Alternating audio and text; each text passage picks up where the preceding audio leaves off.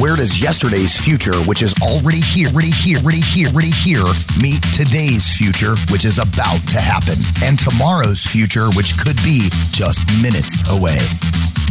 Welcome to Technology Revolution, the future of now. Where host Bonnie D. Graham asks savvy futurists for their predictions about the tech-driven trends that are shaping our future right now. Here's your host, who will take us into the future of now, Bonnie D. Graham.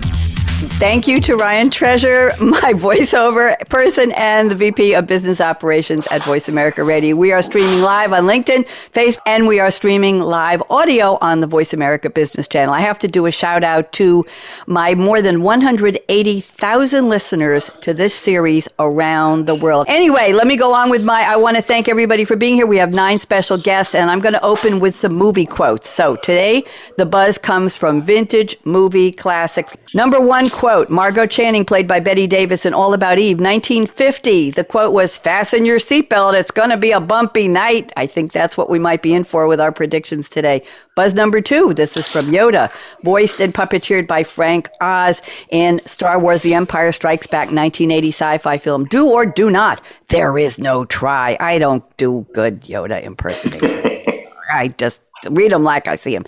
And buzz number 3, this is from Marty McFly, the one and only Michael J. Fox. You know the movie Back to the Future, 1985. Somebody either has somebody talking in the background or a radio on. It's one of my guests because the studio mic is not open. Does somebody have a podcast playing or anything in the background? I have to ask. There's a lot of noise coming in. Okay, number 3. I guess you guys aren't ready for that yet, but your kids are going to love it. There's a future. So could you, let me get my panelists, you can all wave hello when I ask, could you have predicted that 22 years into a new millennium, we would still be quoting Margo Channing 70 years later, Yoda 40 years later, and Marty McFly 30 years later? How many of you could have predicted that I would be using these quotes and people would say, yeah, I know what you're talking about? Anybody? Because I certainly could. I know none of you were around 40 years ago or 70 years ago.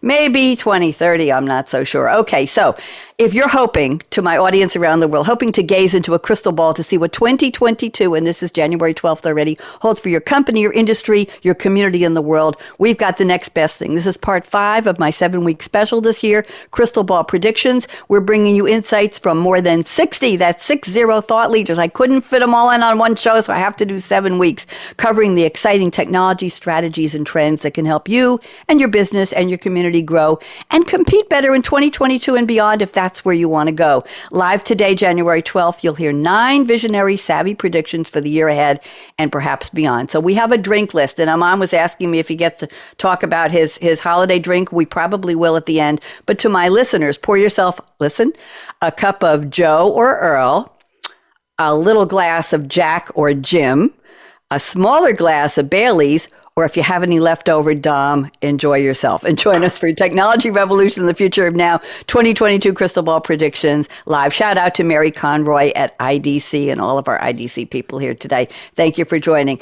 I'm going to read your name and your title. I want you to wave your hand at the LinkedIn audience when I call you. So Namita Lamea, she leads the Life Sciences R&D Strategy and Technology Program at IDC. Hello, Namita. There she is. We have Leif Erickson. He's Research Vice President, Future of Operations at IDC. How appropriate to have you here, Leif. We have Simon Ellis. He leads the Global Supply Chain Strategies practice at IDC Manufacturing Insights. We have Leslie Hand. Hello, Leslie. Group Vice President for IDC Retail Insights. Boy, is retail going through an up and down right now, huh?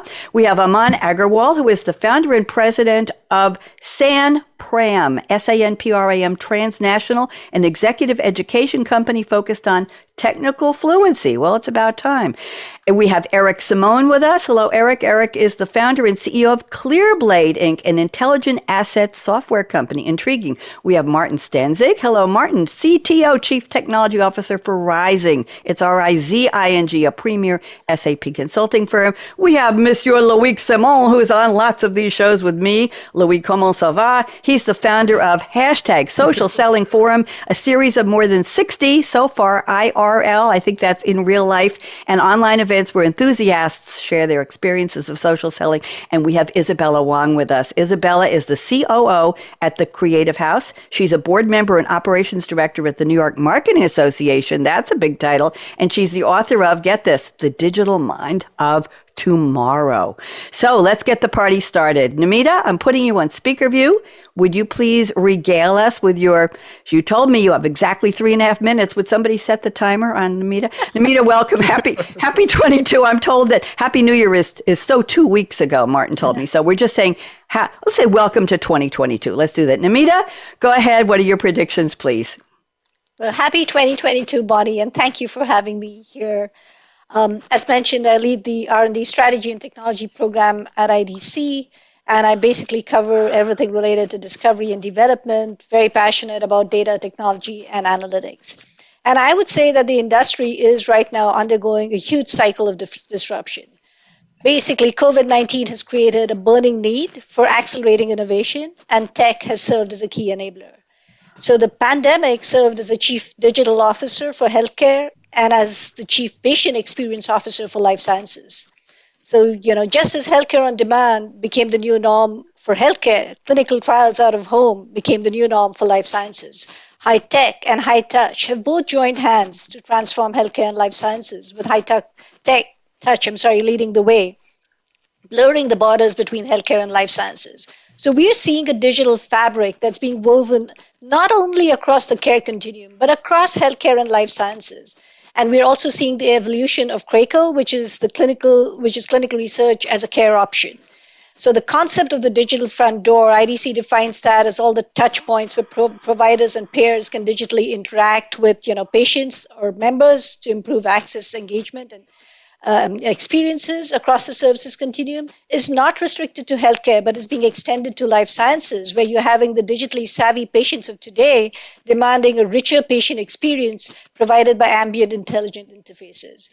But there are a lot of challenges along the way. I think the first is the adoption of the new operating models, the change management aspect. As you know, it's not only about pharmas and biotechs, but it's also important for site staff and patients not visiting a hospital, telehealth, receiving therapy through an app, like prescription digital therapeutics, and the use of patient portals, and conversational AI. These are all new to patients. So, and even for providers, just as things like decentralized trials and real-world evidence are new for pharma companies. So whether it is decentralized trials or med adherence or prescription digital therapeutics or even intelligent patient concierge services, it's really about the seamless integration of data and workflows driven by interoperable solutions that are going to be critical to optimizing patient experience and improving patient outcomes. Intelligence needs to be woven into all patient communications by leveraging technology, data, and analytics. And both care plans and clinical trials will need to be humanized to drive patient retention and loyalty. I think the industry has undergone accelerated digital transformation. We have seen a major shift to hybrid or multi-cloud strategies, yet with medical records being 10 times more likely to be hacked than credit cards, and ransomware attacks against life sciences companies going up by 150% over the past year. There is definitely an intensified focus on data security and protecting patient data privacy, and need to comply with regulations like GDPR, General Data Privacy Regulation, HIPAA, and others. We're also seeing the growth of digital ecosystems and federated learning, and AI and machine learning are being leveraged for drug design and also to develop the right treatment models. But while you're seeing that, you also need to focus on aspects such as ethics and bias, especially when it comes to patients.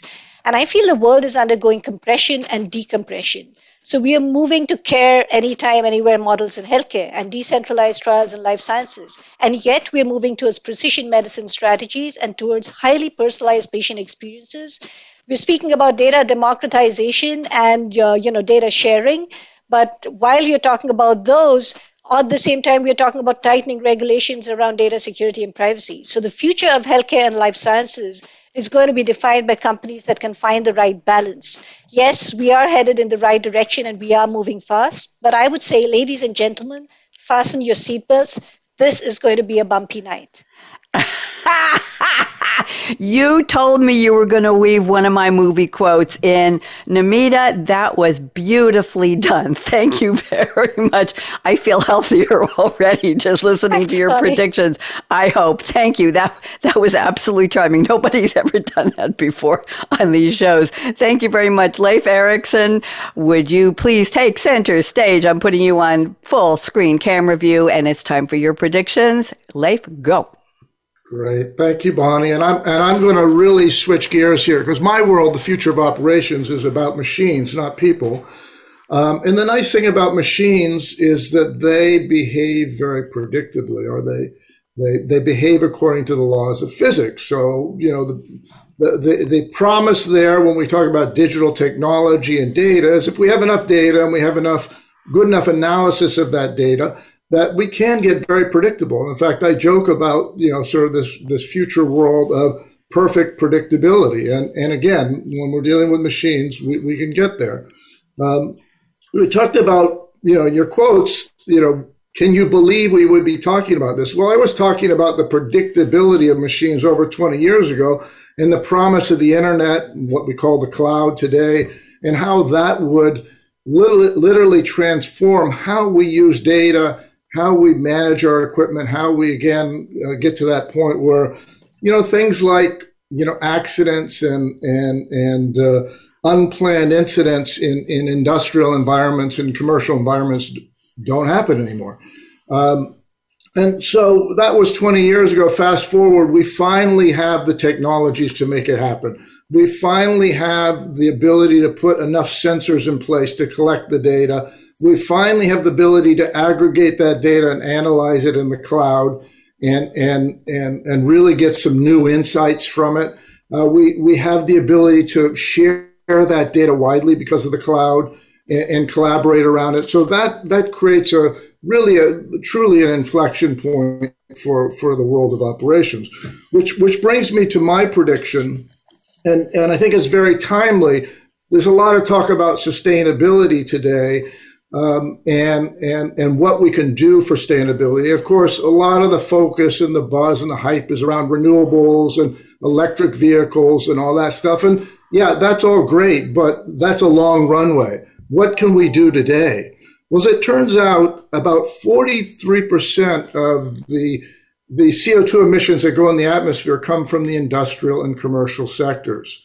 Right. And again, a lot of those industries, those sectors, it's about running machines. It's about how much energy you use to run the machines and what kind of emissions you put out there.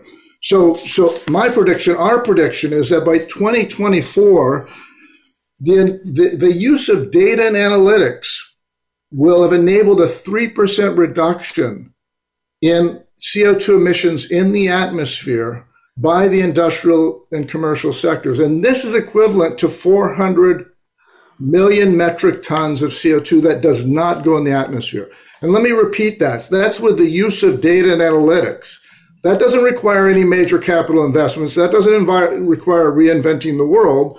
It just requires doing things better, more efficiently, more reliably. And so, some people look at it and say, well, that 3% reduction, that seems like a lot. It's actually not very much. Most industrial organizations will look at that and say, I can do better than that. But in order to sort of level out the laggards and the leaders, we use the number 3%. And that's a big number. So we fully expect that to happen. In fact, we probably will exceed that by the year 2024. Thank you very much. Very well done. I'm on a casual basis having my engineer, Aaron Keller, keep track of the minutes just because we've never done this on the show. And you're actually all just keeping in your 3.5 minute lane. So thank you very much there. We're setting the pace. Let's go to Simon Ellis, also at IDC. Simon, when you were on a podcast recently with me, a recording, I remember you from other shows previously years ago. So It's also nice to see you again. And putting you on full screen speaker view, it's time. Simon, step up. What do you see? So as you noted in the brief introductions, I cover supply chain. I'm a 35-year supply chain guy. Been thinking about supply chains for all my career. a couple of observations, right? So folks may not have heard, but the supply chain's having kind of a tough time lately. I find myself saying on many occasions that when country leaders are talking about supply chain, it's not a good thing, right? It's not because things have gone really well. It's because things have gone poorly, or at least have been challenges. Bonnie, you may not recall, but when I did an earlier session with you, my quote was from Airplane, right? So in the film, as things spiral out of control, the one character played by Lloyd Bridges, a number of times through the movie says, I picked a bad week to stop smoking, or I picked a bad week to give up drinking, or I picked a bad week to stop sniffing glue, right? And I think about that a lot because, we have experienced an enormous level of challenge in the supply chain. And, there's a tendency, I think, to be a little COVID obsessed, and I know I'm personally tired of talking about it. But the reality is that as you think about supply chains and you think about it before 2020 and after 2022, disruption has been sort of a constant companion, right? The story about that large container ship getting wedged across the Suez Canal, right, had nothing to do with COVID, I don't think. I don't think large ships are get infected with COVID, right? So there's lots of stuff happening in the supply chain, that I think perhaps not caused by the pandemic, but certainly accelerated by it, has sort of created this kind of new world. And so one of the things I've been talking about a lot lately and thinking about is that I think we may have passed an inflection point in the supply chain, that we've gone from a world where resources were largely unconstrained. Not in all cases, right? We've been doing constraint management in supply chains and in manufacturing for a very long time. But I think largely resources unconstrained, to a world where I think now we're living in a resource-constrained world, maybe for the next few years, perhaps for the foreseeable future. And I think it changes fundamentally the way that we think about the supply chain. And I'll give you one example. I was talking to a procurement guy a few weeks ago, and he said, before this year, I was quite happy to negotiate to the lowest possible price because it was about asset and labor arbitrage. Now, if I take the time to negotiate to the lowest possible price, I may find the capacity isn't available for me anymore. And so we've as we go from unconstrained to constrained, I think the traditional labor and asset arbitrage choices that companies made are moving much more into speed and capacity. So it's more a speed arbitrage game than I think it is a labor arbitrage game. So that's my 3.5 minutes, and I counted down on my phone, so I know it was 3.5 minutes. So. That was wonderful. Thank you very much. I like to say, Simon, that until about 2 years ago, we used to have cocktail parties, remember, and lunches and dinners. Who was talking about the word supply chain? It wasn't cocktail party parlance. It wasn't. No. It's like, I ordered a screen door and it's coming next week. It wasn't like, there's a ship stuck in the harbor and I don't know when it's coming and there's no batteries and there are no chips. We collectively weren't talking about it. And now I think the analogy I use all the time, and it's a largely U.S. North American centric analogy. But if you're an NFL professional football fan, and you watch games, the only time offensive linemen's names get called is when they've committed a penalty, right? And I think that there's a bit of that in the supply chain at the moment. There you go. I would be happy to go back to the time where you say you work in supply chain and people are like, "What's that?" That's exactly where I was going. Yes, supply chain penalties. I like that. Leslie Hand at IDC, you're next. Go ahead, Leslie. What do you see in the crystal ball? Thank you so much, Bonnie. So, I have spent the last 14 years at IDC, managing our retail insights team here, but also leading kind of the thinking around omni-channel and how retail is changing and recalibrating.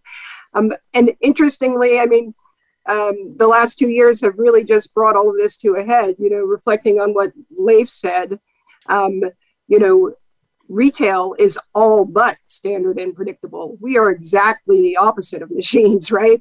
We are dealing with so much change right now. We have the Great Resignation. We have fears of being in stores and having to run a business face to face with customers who may be carrying diseases into our stores, right? There are real problems. And then the supply chain challenges that Simon talked about, of course, have left us with empty shelves, unfulfilled orders, and that sort of thing. And the year's headline really is, we're all shoppers, right? We all know what's happening from a retail perspective, but we don't understand necessarily, although to your point, Bonnie, we're coming to understand what goes on behind the scenes, right? The supply chain challenges, the challenges in getting products to consumer. And at the same time, we're understanding that the KPIs of retail have changed. Our performance expectations have changed. We're working through the great resignation, right? Trying to find staff to fill positions in physical stores, but we're also recalibrating for this new customer in this new supply chain by creating fulfillment centers and fulfillment opportunities in stores, doing returns at stores. Retailers tell us that they're investing heavily in, AI and cloud-based solutions that enable them to drive smarter decision processes and smarter stores so that they can do all of the things they need to do with fewer people, really. And we expect that this is only going to continue to grow. There'll be more investments in things like computer vision. We expect that 10% of the physical properties that retailers manage will become fulfillment and return centers in order to really round out that omni-channel offering that they all have. And these supply chain woes that Simon referred to are really going to drive a rethinking of how we source product, how we manufacture product, the sustainability things that Leif referred to. We're really going to look at how can we produce, I want to call it smarter products that waste less in their production and all the way through the fulfillment process to the consumer. So a lot of change coming for us, bumpy, but very exciting road ahead. Thank you very much. And one of my favorite ways to return a product, and I really give them a try, I really give it a chance, but if I have to, I'm going to mention some brands here. My Amazon products can be a return code on my phone. I go to Kohl's. It's about 1.3 miles from my house. Kohl's is typically very empty, very clean. There are signs, follow the arrow. You go to the return desk. The person scans the QR code or whatever it is on your phone. They take it. You don't even have to wrap it up and pack it. And you get a receipt and you get a gift receipt for a $5 on anything you want in the store that day at Kohl's. Talk about a meeting of neighbors, shall we say. Amazon's doing it online. Kohl's doing it, right, Leslie? Retail, on-site, in-person, brick and mortar. And they've made a partnership to get you into the store and then give you a reason, not just the easy return, but giving you a reason to stay and buy something. I like that a lot. Okay. And we'll see a lot more of that collaboration. Yes, yes. And I think it's a good idea. That's like getting theater tickets when you go get a cup of coffee in New York at a deli or a coffee shop and you get free parking if you're going to the theater next. I used to do that. I don't know. I've been in New York in years. Okay, let's move on. Aman Agarwal is next. Aman, I'm putting you on speaker view. Talk to me. What do you see in the crystal ball? And welcome. Well, thank you so much, Bonnie. My name is Aman again, and I'm the host of the Age of AI podcast. So I get to meet a lot of entrepreneurs who are actually using AI, machine learning in their business, like for tangible business value, not for research projects. And so I've got three very disparate predictions from very disparate industries, because that's, what I do for on a weekly basis, meeting with all these people from various industries. So my first prediction is about the healthcare space. This is slowly already happening, and it's incredible. It's that very soon, we will get more diseases diagnosed by software than by a human doctor, right? And the majority of surgeries will be planned with the help of AI algorithms. And I say this because for example, there's this German AI software company which is building a product based on 20 years of research, which can diagnose many respiratory and neurological diseases. Guess what? Just from hearing your voice, right? What? So you might have noticed, like, if it yourself, when somebody's sick, they sound differently, right? They sound different. They sound like either weak or they sound erratic or whatnot, right? With AI, you take it to another level. It can really notice patterns in terms of your healthy speech, and when you're stuttering, or you have different syllables like being pronounced differently, or the strength of your voice and whatnot. And they can actually accurately predict hundreds of biomarkers just from an audio recording of when you were healthy versus right now when you're sick, right? That's actually a thing. So that's one, right? My second prediction has to do with the global semiconductor supply chain crisis, which I think Simon recently just talked about, right? It's worse than most people think it is.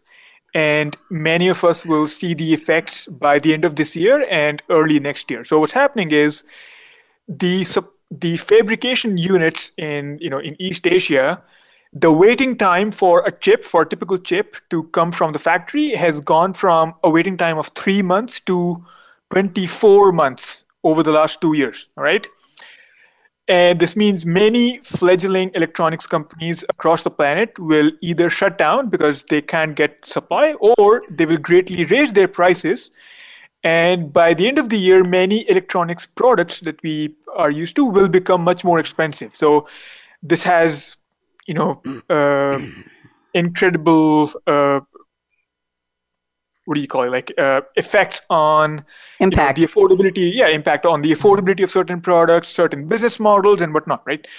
That's the other one. The third one is that within the next 2 years, I think the vast majority of people in this meeting and also in the audience will be using for and paying for at least one AI tool to assist them with their work as an intelligent partner, right?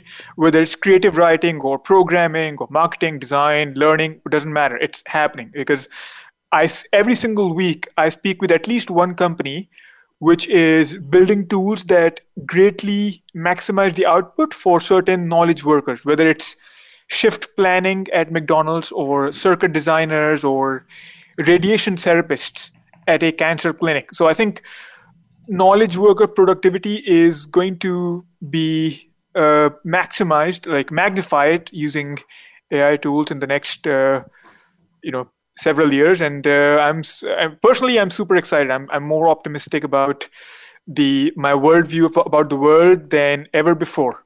Yeah.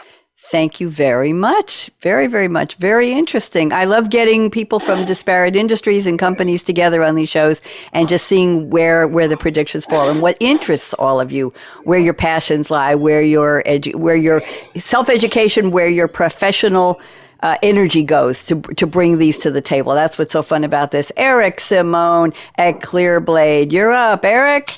Talk to me. Hey, Bonnie. Happy 2022. Thank you for having me on again. Pleasure.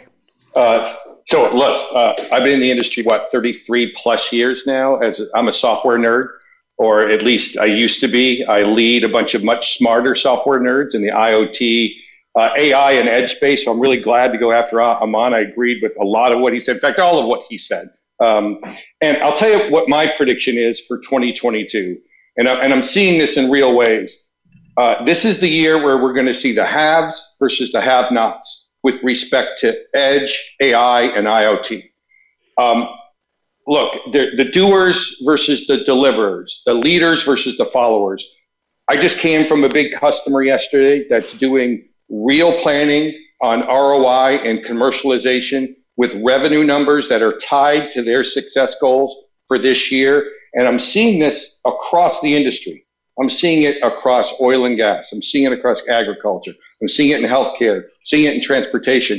And this is a stark contrast to what I've seen in the last several years, which has been more patience around what I call IoT science experiments. Lots of builders building things. And, look, I'm an engineer. We all love to build things, but it's time to put the power into the hands of the business people and stop talking so much about edge computing and IoT and even AI.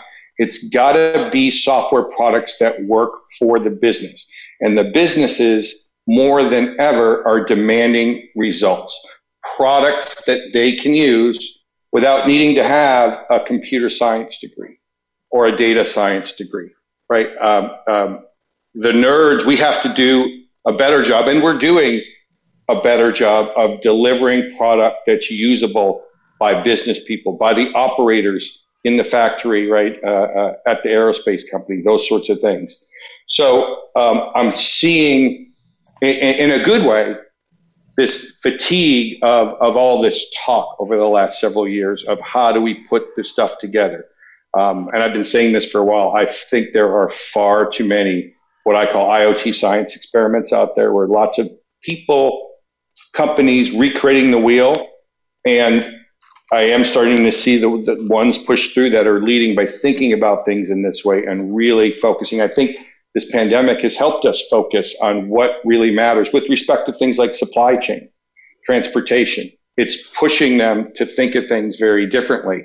And that has me extremely encouraged because now we can put the power of all this technology into the hands of the people that need it in a way of no code, in a way that they can consume, in a way that makes them happy. So it's much like we deal on the consumer side with our iPhones and things. These are intuitive to use. Leslie said something about retail earlier and computer vision. I'm seeing that happen where retailers are innovating in ways where they're using camera technology and identifying dwell time for consumers that are looking at products at a massive store and getting help from salespeople because they're being notified that, hey, on aisle 7, Bonnie's been sitting there looking at light bulbs for 5.5 minutes and she can't figure out what SKU to pick. Why don't you go help her out and give her a hand? So, jobs are on the line. I've seen lots of turnover for leaders that haven't delivered this. And now people are in these jobs and they're being forced to deliver. And they say, I don't want to make the mistake of my predecessor, open up the second envelope joke, right?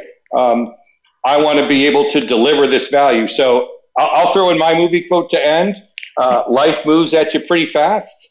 If you don't stop and look around once in a while, you may just miss it. If you don't stop and look at the business value, you may be looking for another job. So, shout out to my friend Ferris Bueller from Chicago. Ferris Bueller, absolutely. Eric, I'm very disturbed by one of the things you said. I'm very upset because obviously somebody told you that I did spend 5.5 minutes in the light bulb aisle at Harris Teeter in Durham, North Carolina at the Corner Shopping Center about 2 months ago trying to figure out what style, what brand. Did I want to spend $15 for a 4-pack, $22 for a 4-pack? Did I need the ones with the white wrap? Did I need the LED? Did I need the soft white, the medium white? Did I need the pink ones? Where were the red ones I wanted? It was a big challenge to stand in the supermarket and contemplate the future of light bulbs in my home. It really is. I use that example because I actually had that data. Just so you know, so we have to talk about some privacy stuff, but yeah, I think so. I know the red hair, it's unmistakable, and the red disco, the drummer boots, I know it's unmistakable. Thank you very much. Let's go to our next guest, Martin Stanzig. There you are, Martin, full screen. Talk to me. Yeah, thanks for having me, Bonnie, and it's great to follow all of you. So a few references I want to make. Anand, you can already cross me off the list. We're already using machine learning functionality to help our programmers, essentially complete the code that they're writing. So what Microsoft brought out last year, just in the sense of machine learning and how it's actually creating efficiencies in real life, is you're writing a line of a comment of what you're thinking your next few lines of codes are, and the code just shows up. All you have to do now is to see whether or not that's the right way you want to program it. But that's reality. That's what we're doing today. It's seamless in our development process. So as I said, great explanation. And yeah, I'm off the list. So that brings me to my first prediction, which is sort of the embedded machine learning to drive business results.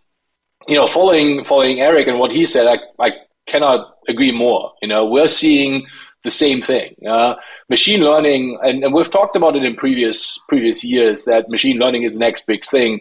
I think it's the next big thing, but it's now subtly entering the business market. Yeah, it's sort of part of every application. It might be just a little functionality here, a recommendation there, an iPhone recommendation as to what folder to move my email there. All of that is machine learning. People might not realize that it is, but what we see is, I think, the machine learning functionality and the business benefits that it brings will get bigger and bigger every year we're looking at it. So that's, I think, the interesting aspects that we have, and we have some really, really exciting ideas that we're innovating on this year and next year that are in that space. I might come back to that a little bit later. So that leads me to my second thing, which is AI explainability or machine learning explainability. And I think Eric touched on that as well a little bit earlier, which is, I think I mentioned that last year. Machine learning results are not black and white. It's not 1 or 0. You usually get a percentage. It's 78% sure that is the right answer. That's usually what you get. And then you make a determination as to, is that above my threshold or is that below my threshold? But the end user needs to know that, especially in a business scenario, if I don't have a yes or no, I want to be able to make a decision, is 78% really the threshold that I want to use?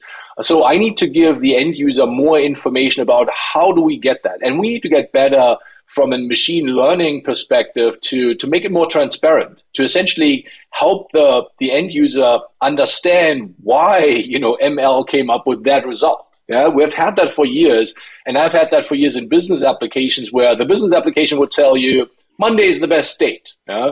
And the end user sits in front of it and says, that's great that you think it's Monday, but my opinion is Thursday, so let's split the difference. Yeah? Which is obviously not the right answer, but it all comes back to it wasn't transparent enough. It wasn't clear enough why the recommendation was Monday. So AI explainability, I think we'll see a big increase in transparency, and we've seen already a lot of companies, including SAP, doing a lot to build that into their UI framework so that we make it more real. The next thing and the last thing that I had was augmented reality and computer vision. So building on what Leslie said on the retail side, that is one of the topics that we see bubbling up through all the software companies at the moment. It is not where we want it to be. And frankly, that is because the devices are not small enough, are not sort of, easy enough to wear. But we believe that whenever Apple will release their first set of Apple glasses, we will see this wave of adoption just because Apple has the necessary juice to make it broad and also make it wearable so that it doesn't feel like you're looking like a geek or a nerd that is carrying a device around, but it's sort of just another set of glasses. But that is complemented with all the functionalities that we can develop today.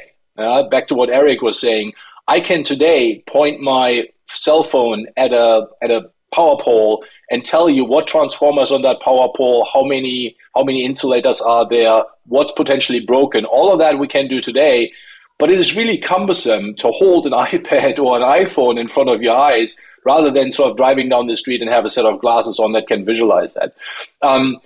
Applicability there, not just on the what we call digital supply chain side, but also on the fashion side.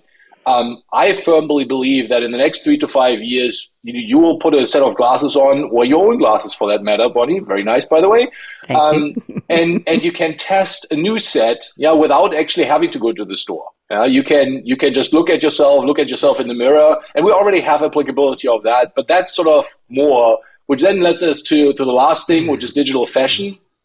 So I think that's sort of a tangential thing. I don't know how much money we'll generate out of it as a business, and we will not generate money out of it. But it's an interesting one for me, is because now people make money by, giving you virtual clothes. So next year I might not show up with a real suit, but I might have a superimposed suit on me. So we'll see. With that, back to you. Let's hope it really works. Oh my goodness, I'll have to change the rating for my show. No more G. Martin, I have to tell you, 4 letters came to mind when you said there will be a wave that Apple has the juice if they issue glasses, virtual reality glasses.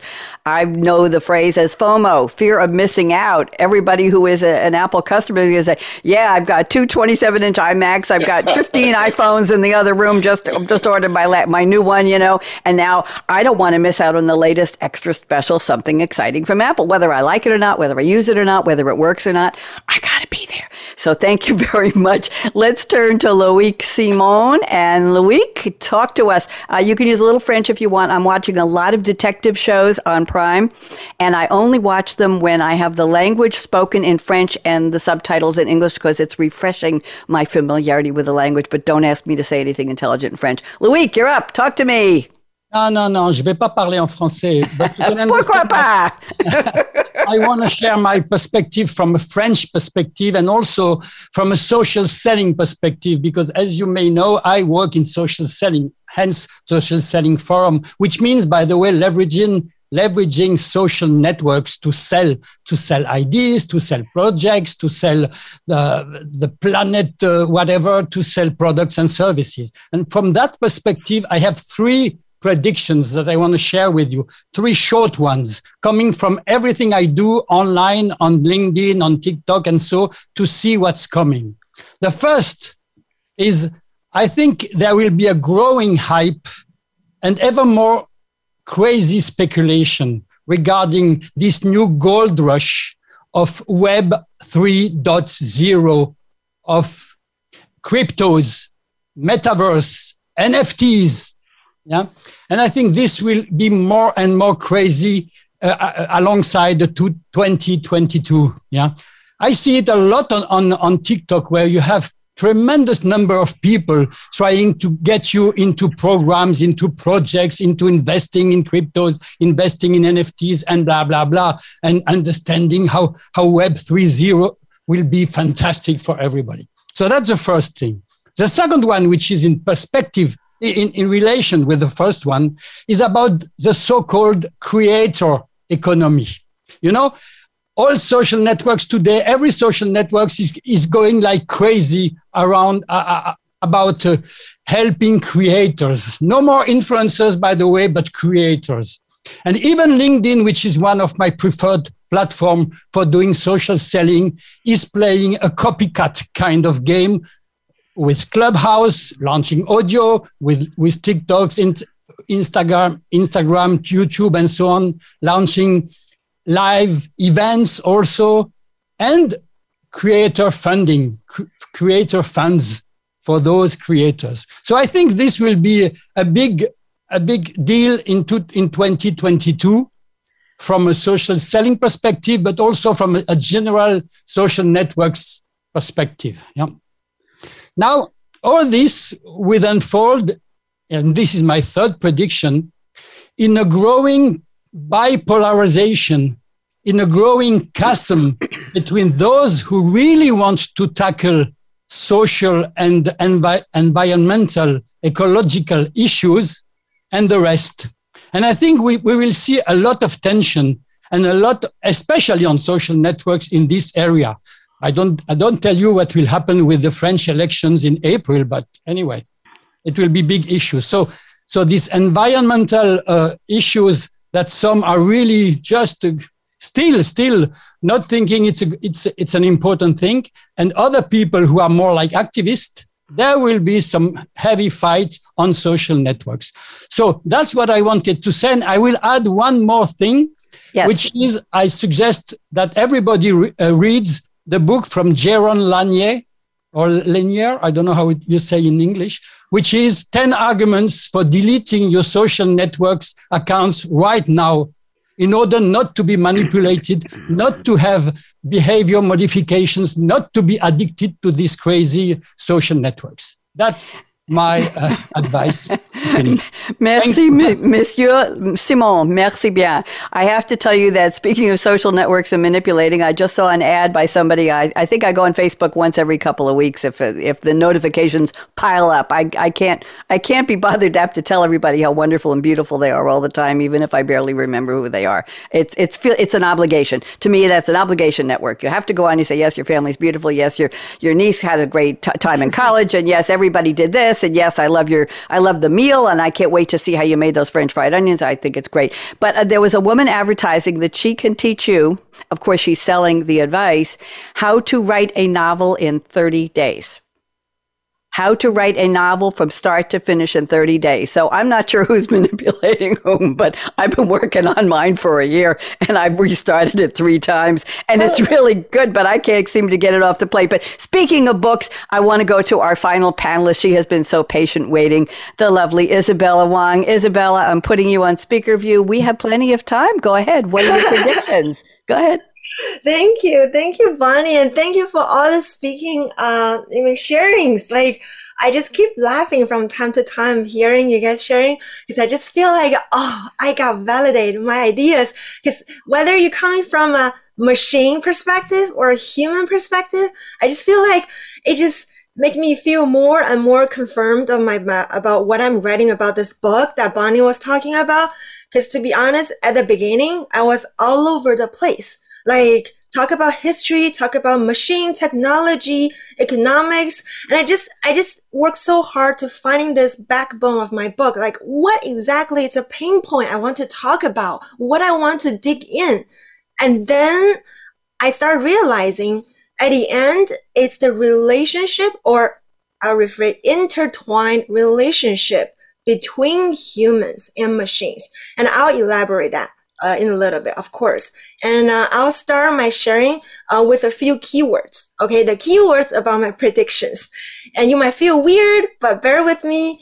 Number 1, philosophy, spirituality, and virtual economy, and quantum technology, and intelligence. Okay. So I'll pave my story so you'll feel me less weird. So historically, right, we went from like agriculture, and then we come to this industrial, and now with these technologies, and then we have computers, and we have information knowledge, right, information age, and now this technology with biotech, like you all mentioning, artificial intelligence and data, algorithm. And now I have a strong sense that it feels like we're moving into a very, very weird, exciting direction. It's about intelligence. And what intelligence is about, I was Google everywhere. And the funny thing I found is there's no definition, actually. There's different versions, but there's no universal definition. It's something like unseeing, and we can't touch it, and virtual, spiritual. So in my idea, I feel this physical things, digital things, technology, biological things, intelligence are integrated and developed. Whether you call it, a lot of people stop calling Industrial Revolution 4.0. They start calling Industrial Revolution 4.0 plus, or post-Industrial Revolution 4.0. And I don't know why, I just start feeling like I call it intelligence 1.0, and I actually just shared it yesterday. I got like 30 comments, and people just start chatting and talking about this, because this time these machines really started to empower humans and conduct a two-way conversation instead of before. It's we command the machine. It's a one-way interaction, and this gives birth to, in my opinion, a third mind. Whether it's a mix of human intelligence or machine intelligence, everyone have different perspective. So it says, like, to me, this is very interesting because it moves us from a physical reality to a virtual reality. And if we say from before, we're working on fulfill our physical needs, material words, and centering around this economic constructions, developments. And now I really see we're challenging our human wisdom onto a different thing. It's about intelligence, a spiritual fulfillment, a spiritual need, a better meaning of life, a greater test of human civilization. And what I see from current you can say science or contemporary science or technology with this gene editing, the neural networking, engineering. It's really just expanding on that goal of human beings changing from physical to virtual and from living outside to inside. And this is really what this new living space is what it's about. And the next stage we're entering about this internet space, in my opinion, will be more and more philosophical than rational. 60%, or actually more than, I think 62% of the world population are living on internet. And what I see about this internet space has passed beyond the stage where we use it as a tool to live more, convenient, entertaining ourselves.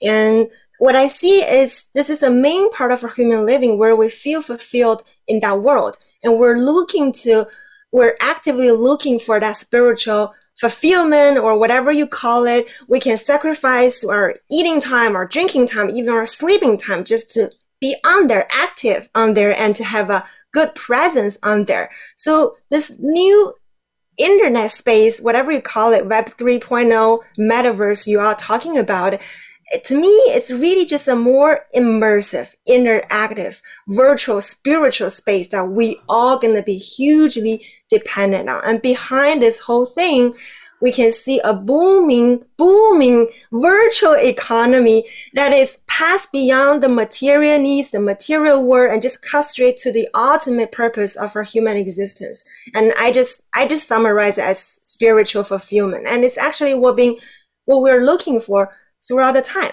So to summarize at the end, I will say the future will be more closely to talking about philosophy, and spirituality is critical for success, for business, for personal, for anything. And by saying that, I think spirituality and science should start going more and more hand in hand to work together. And quantum technology, why it's so mysterious. Like people if you want to talk something you don't understand, you would talk about quantum technology because that is kind of the product out of it.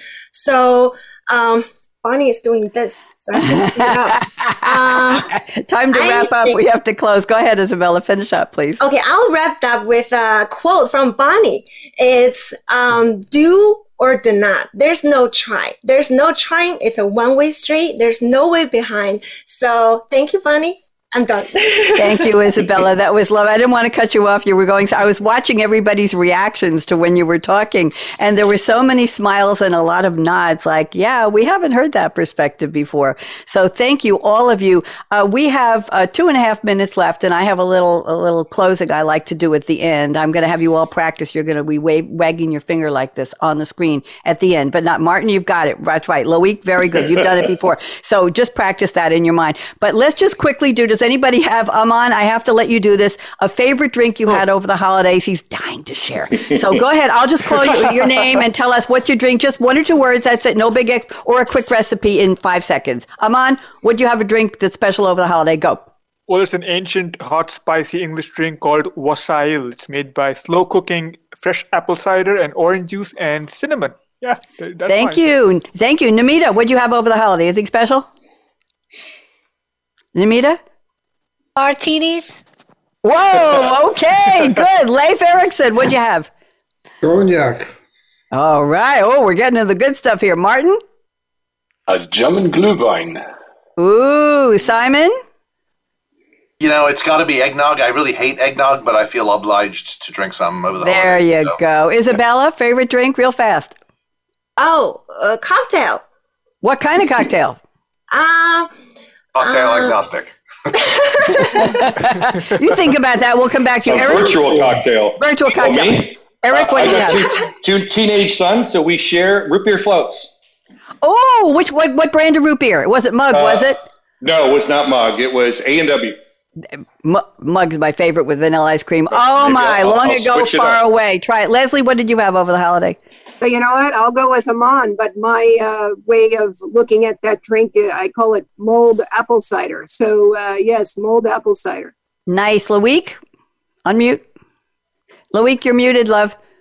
Unmute. Yeah. Apple cider and sparkling water. Thank you very much. Isabella, you get one more chance. What kind of cocktail? I changed my mind. I'll choose dry red wine. Okay, very, very good. And mine was, I have a bottle of Bailey's in the fridge and a little slurp in the morning. I live alone, doesn't matter. A little in the morning, just fine. And by the afternoon, if I need a little more, a little Kahlua also in the fridge. Namaste. I want to thank you all. And here's what we have to do. I want you all to wag that finger. And listen, if somebody comes to you, Aman, Namita, Leif, Martin, Simon, Isabella, Loic, Eric, and Leslie, somebody says to you, the future is already here. On the count of three, you're going to say no, no, no. 1, 2, 3. No. And the reason is that was yesterday's future. Today's future hasn't happened yet, and we're all going to work together to make it a better one. Everybody wave bye-bye. Don't go away. Bye, LinkedIn. Thank you for joining us for Technology Revolution, the future of now. Mark your calendar to join host Bonnie D. Graham every Wednesday at 8 a.m. Pacific Time, 11 a.m. Eastern on the Voice America Business Channel to hear how technology is impacting your future now.